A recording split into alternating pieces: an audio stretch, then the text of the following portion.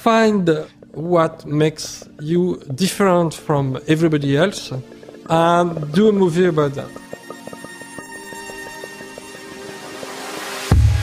Welcome to Work Mode, a series of conversations with leading creators on how they get their work done. I'm Alex Nemiroff, co-founder of Dynamo, a digital agency in Montreal.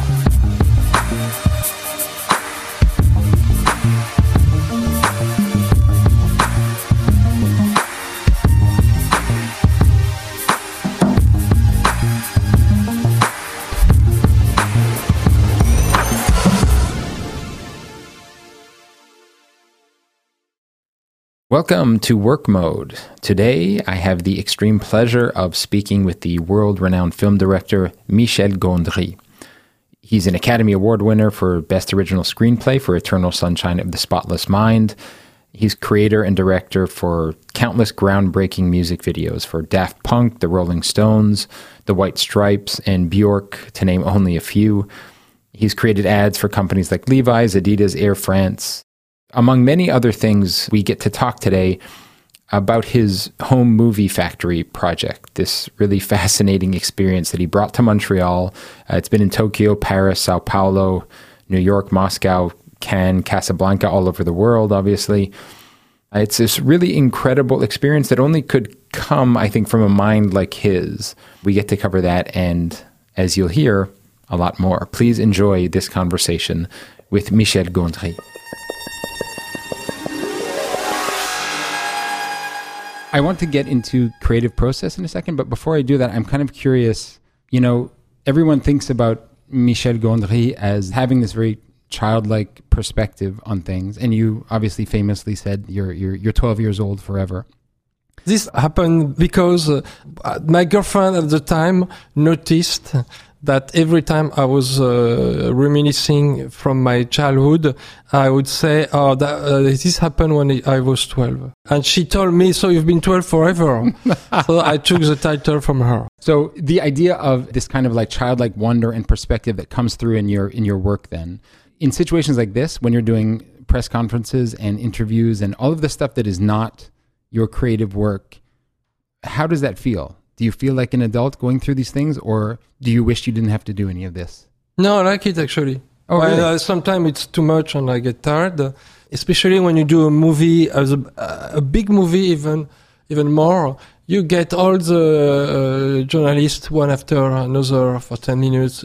It's never ending. And then they ask the same question again and again. Right. But when it's like this configuration, and we can talk about things in more depth, then it's interesting because I really try to find the right answer, the genuine answer. It's, I could say introspective, but it sounds a little pretentious. Not to me. I like that because it makes me feel like you'll treat this with care. So let's go into the home movie factory and why you're here. This is an idea that you founded, you've brought to all of these different cities. You've kind of, toured throughout the world. And I read about the objectives that kind of come with this. I think right away of, this is kind of like Be Kind, Rewind for everyone. Everyone can come in and do their own thing. Is that how this started? Where was the germination of this thing? Well, there were many occasions that I had this idea. Cool. So Be Kind, Rewind was really the last time I got this idea on that kick the project off the ground. Other than that, there were many occasions. Like, for instance, when we were kids or adolescents, we had spent a weekend shooting little clip on movies, fake news with my cousin and friends. And it was really super hilarious to watch it. And my brother lended this tape to a friend. So anyway, the guy recorded a football game over it. So I was so frustrated that I thought someday I have to take a revenge on that. And another time the idea came to me was when I moved into Paris. In my district, there were a lot of abandoned movie theaters. Like, there was this big one that was turned into a shoe store. Another huge that was turned into a gay discotheque. But I was thinking it would be nice to take one of these theater, sort of fix it a bit, then give a camera to the neighbor. Everybody live next to it. They shoot whatever they want, and then they project it, and they pay their ticket to watch it. And with the money that would collect, they could shoot another film and so on. Cool. So there are many occasions where I had this idea. And it's amazing because that starts from such a place that I can relate to, and probably a lot of people can relate to, like experimenting and running things like that. But to turn it into this very real, rather large endeavor, obviously that's a giant leap. And I listened to you, some of your past interviews where you talk about just going for it and taking chances. And it seems to me like this is another occasion of that. This is someone saying, well, I'm going to go for it and just do something different. Yeah. I mean, that's the thing when you try to bring something to life. So you can be selective and demanding and nervous when you think of the idea. But when you decide that you're going to make this idea in the real world, then you have to ignore this feeling you had in the beginning. Amazing. Because if you let this feeling take over, then you do nothing. And even if you, at some point, you think, oh, this is shit, really, I don't know why I went this way, you really have to block it. Right. So that's what happened. I mean, my goal was to find a sort of a protocol that drive people to make this sort of a creative work as a group. And the idea that you put 10 people together, they go into this box, and then the film comes out. But the idea that it works on its own, there is no outside intervention to help, that was what intrigued me. I mean, that was one of the different elements that interested me. You just touched on so many things there that I want to jump on. This episode is brought to you by the world-class experimental laboratory Quartier de l'Innovation, an innovation ecosystem that aims to increase the city's creative potential, located in the heart of Montreal. This idea that this is for everyone. In other words, it's not for filmmakers. In fact, when I talk to people about it, they say, oh, I guess this is for filmmakers in Montreal, but this is really for everyone. What's the perspective in there? Why does that matter to you that this is for people that are not necessarily just filmmakers? Well, there is different reasons. In terms of the quality of the result, it's actually more surprising and interesting when people come from outside the creative world, the film industry and so on. And also there is a guilt of being able to make a living out of this creativity and this hobby, basically to earn a living from a hobby, as most people do a job that they're not really so excited about.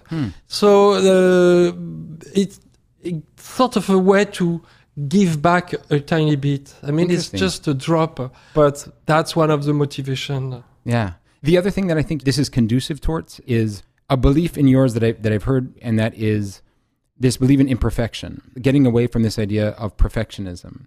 And, you're going to go into this thing, people are going to go into this as a group for 3 hours. And I think somewhere I read that, it's going to be one take per sequence, essentially. Yeah. And I relate that back to, for example, when you were working on the Chomsky film, Is the Man That Is Tall Happy? And you talked about animating and being happy that you couldn't correct things, that it would come back and you'd say, oh, I would love to correct it. That was my gut, but I was happy not to. How does that imperfection play into the importance of this thing? I mean, before I used to say, but that's silly, that's a silly answer, that I prefer quantity over quality. Okay. Because quantity lasts and quantity doesn't last. Right. It changes with fashion, for instance. Interesting. But, I mean, that's a silly answer. The idea that, I mean, it's like it's an image, but it's like you draw on sand. Right. So you just have one try and you're going to live with it. You know what? It's my son who taught me that in a way. He is a very good artist and he draws. So he told me, when you do a drawing, you just have to, because I was drawing with many lines like that. And he told me, no, you have to do only one line and you have to live with it. Oh, man. So it's something I took. I think it's good to learn from your children. I like that. They have very good concept.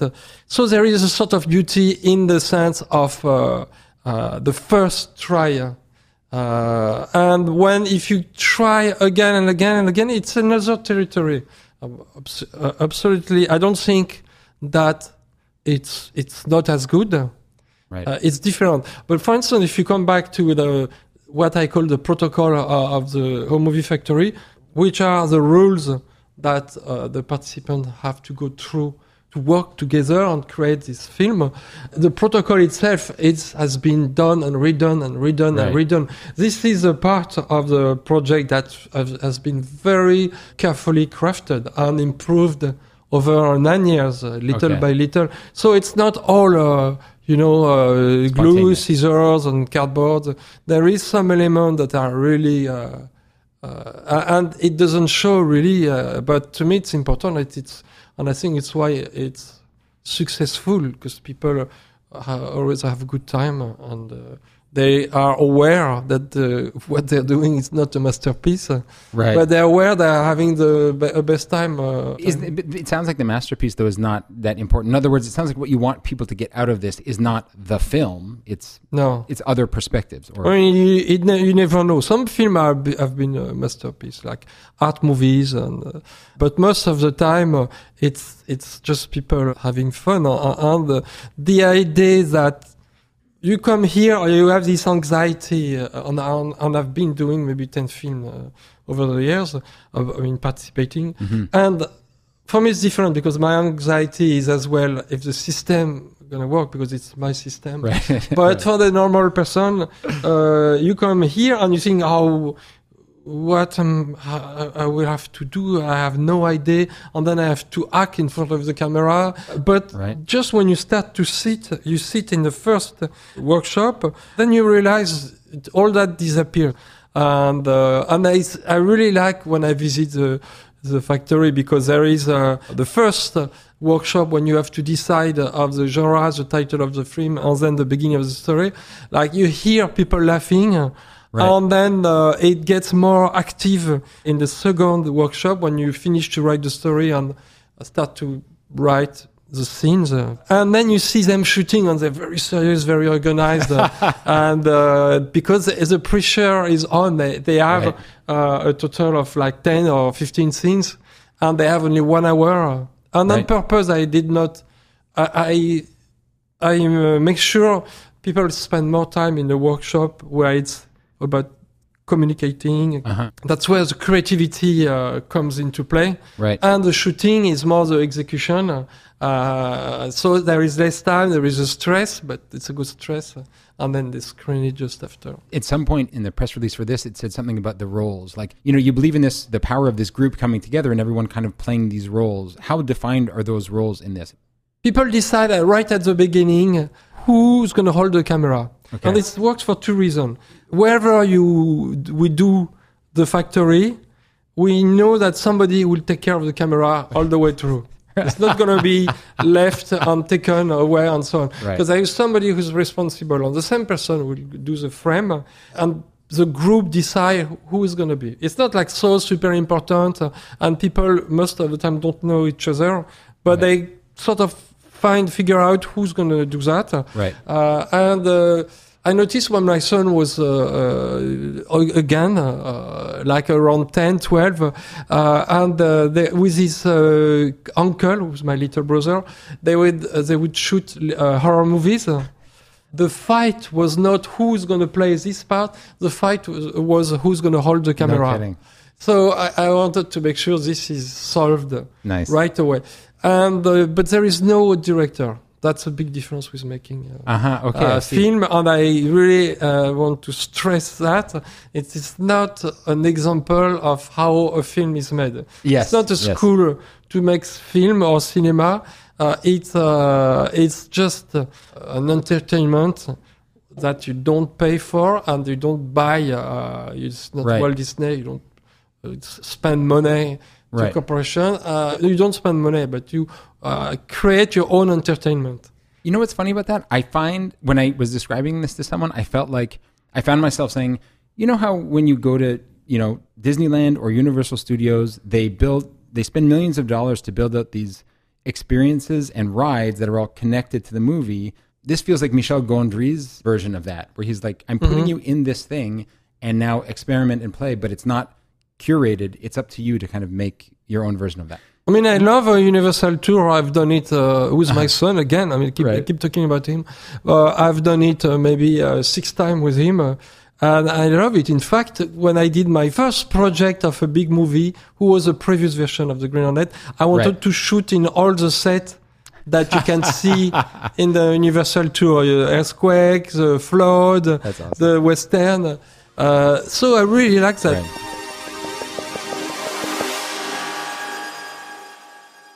Just wanted to take a second to say thanks to Unbounce, the landing page builder for marketing teams and agencies, for sponsoring Work Mode and for allowing us to use their recording studio here in Montreal. Unbounce has a great podcast of their own for digital marketers. It's called Call to Action. You can check it out on iTunes and at unbounce.com/call to action podcast. In another interview I saw, you talked about discovering the camera and how the camera became this tool that kind of unified a bunch of other things that you were playing with when you were a kid. And I feel like you're giving people the opportunity here who are not in film school and have not been doing this to discover how these tools, the tools that you're giving them, the sets and costumes and cameras and all these things, how maybe that other people will go through that discovery process. And then, of course, one of the last things that you worked on was Détour, which was all shot on an iPhone. And I wonder, do we have this in our pocket? In other words, like, is the tool there and ready and waiting for us to use? We just don't realize it kind of thing? Or do we need this? Do we need sets and costumes and these other tools to fully realize, oh, I can do this? No, in fact, to be honest, the costume and the set, they have more the tendency to make it look amateurish or naive. Right. The disguisement. There is a big rabbit at the moment in the factory, and I've seen it already too many times. Okay, It was 2 films and 2 rabbits. So people like that because they get dressed and it's part of the party in a way. Right. But it doesn't help the film. It doesn't push toward the top. The film. Right. And if there is too many rabbits in the movies, I'm gonna kill the rabbits. But I mean, people don't discover the camera in the film factory because it's exactly the same as what you have on your smartphone. Right, but that's what I mean. There is this active discovery because you realize, wait, there's this. I'm just not using it in that way. It's available to me. Yeah. But maybe this shows me, oh, wait, I can think about this differently. Yeah, I mean, on the other hand, now people are satisfied with very short clips, but why not? I mean, you can really tell a story and you have all the equipment that's available. Yeah. You talk a lot about putting yourself out there, so to speak. And I wonder, in this home video factory, do you, as people write these stories, is there advice on terms of how much of yourself to put into that? Does it matter? You know, like this idea that you're telling a story that you relate to or have been part of? I mean, something I would tell to the participant? Yeah. No, because it's not one person. It's a group, so it's hard to say.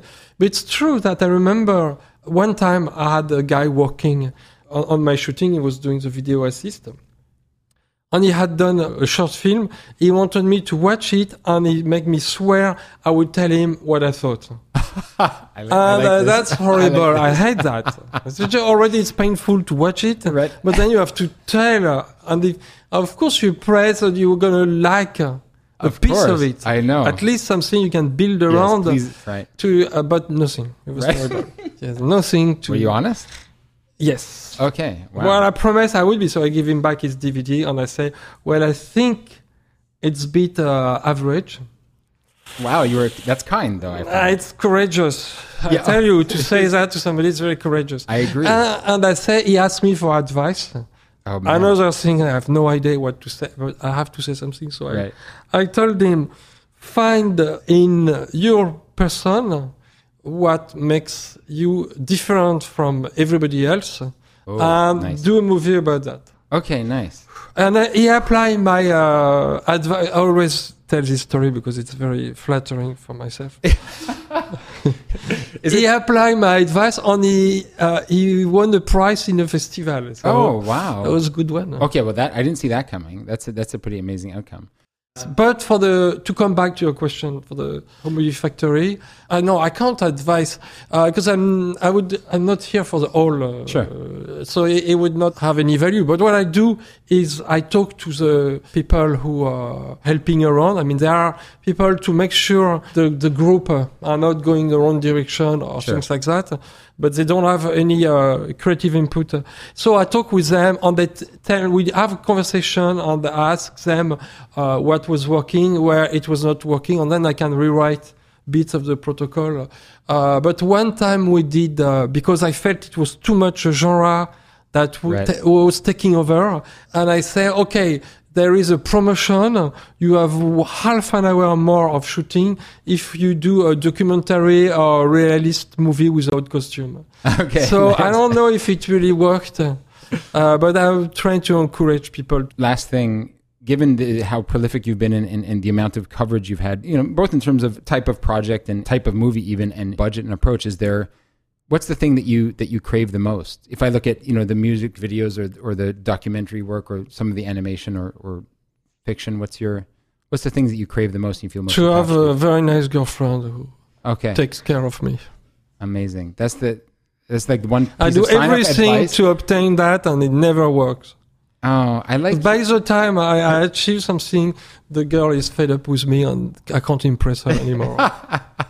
Somehow, the advice that your son had about drawing a line once and sticking with it seems to come back to mind. So that was what my takeaway will be. I will try to live with that rule in my mind. I have another one. It was when I was my son's age, actually, or at the time, because now he's much older. Okay. But when I was 12, 13, I was drawing on paper, and I was good at drawing. And it was a comic book. It's called Lucky Luke. It's a West End story from Belgium or France. I forgot. I think it's French. And I was copying the Lucky Luke, the character, on his horse. And it was pretty good, I think. But there is this guy that I didn't really know. He was an adult, and he came to me. He said, "It's good what you do, but you should never copy from an existing drawing. You should always copy from what you have in reality." Oh, wow. And that's one of the best advice I ever had, and I always remember it. Amazing. And I think for doing movies, it's the same. I never try to do Orson Welles or Hitchcock. I always try to do something that I see or imagine, even if it's not as good. Amazing. Thank you so much. Merci beaucoup. Merci. I appreciate your time. Thank you. We are very grateful to have had the opportunity to speak to Michel Gondry today. A huge thank you goes out to the team at Chromatic, who organized the Montreal edition of Michel Gondry's L'Usine de Film Amateur, or the Home Movie Factory. If you have comments about anything you've heard, you can always find us on Twitter at Work Mode Show. And for more information about Michel Gondry, you can follow him on Twitter at Michel Gondry. Thank you so much to our sponsors, Envision, Unbounce, and Quartier de l'Innovation, as well as our media partners, Mind Sparkle Mag. As always, subscribe to the podcast if you haven't yet, rate us on iTunes if you haven't yet, and I'd love to hear feedback. You can always visit our site for a complete show archive at workmode.show. This episode is brought to you by the world-class experimental laboratory Quartier de l'Innovation, an innovation ecosystem that aims to increase the city's creative potential, located in the heart of Montreal.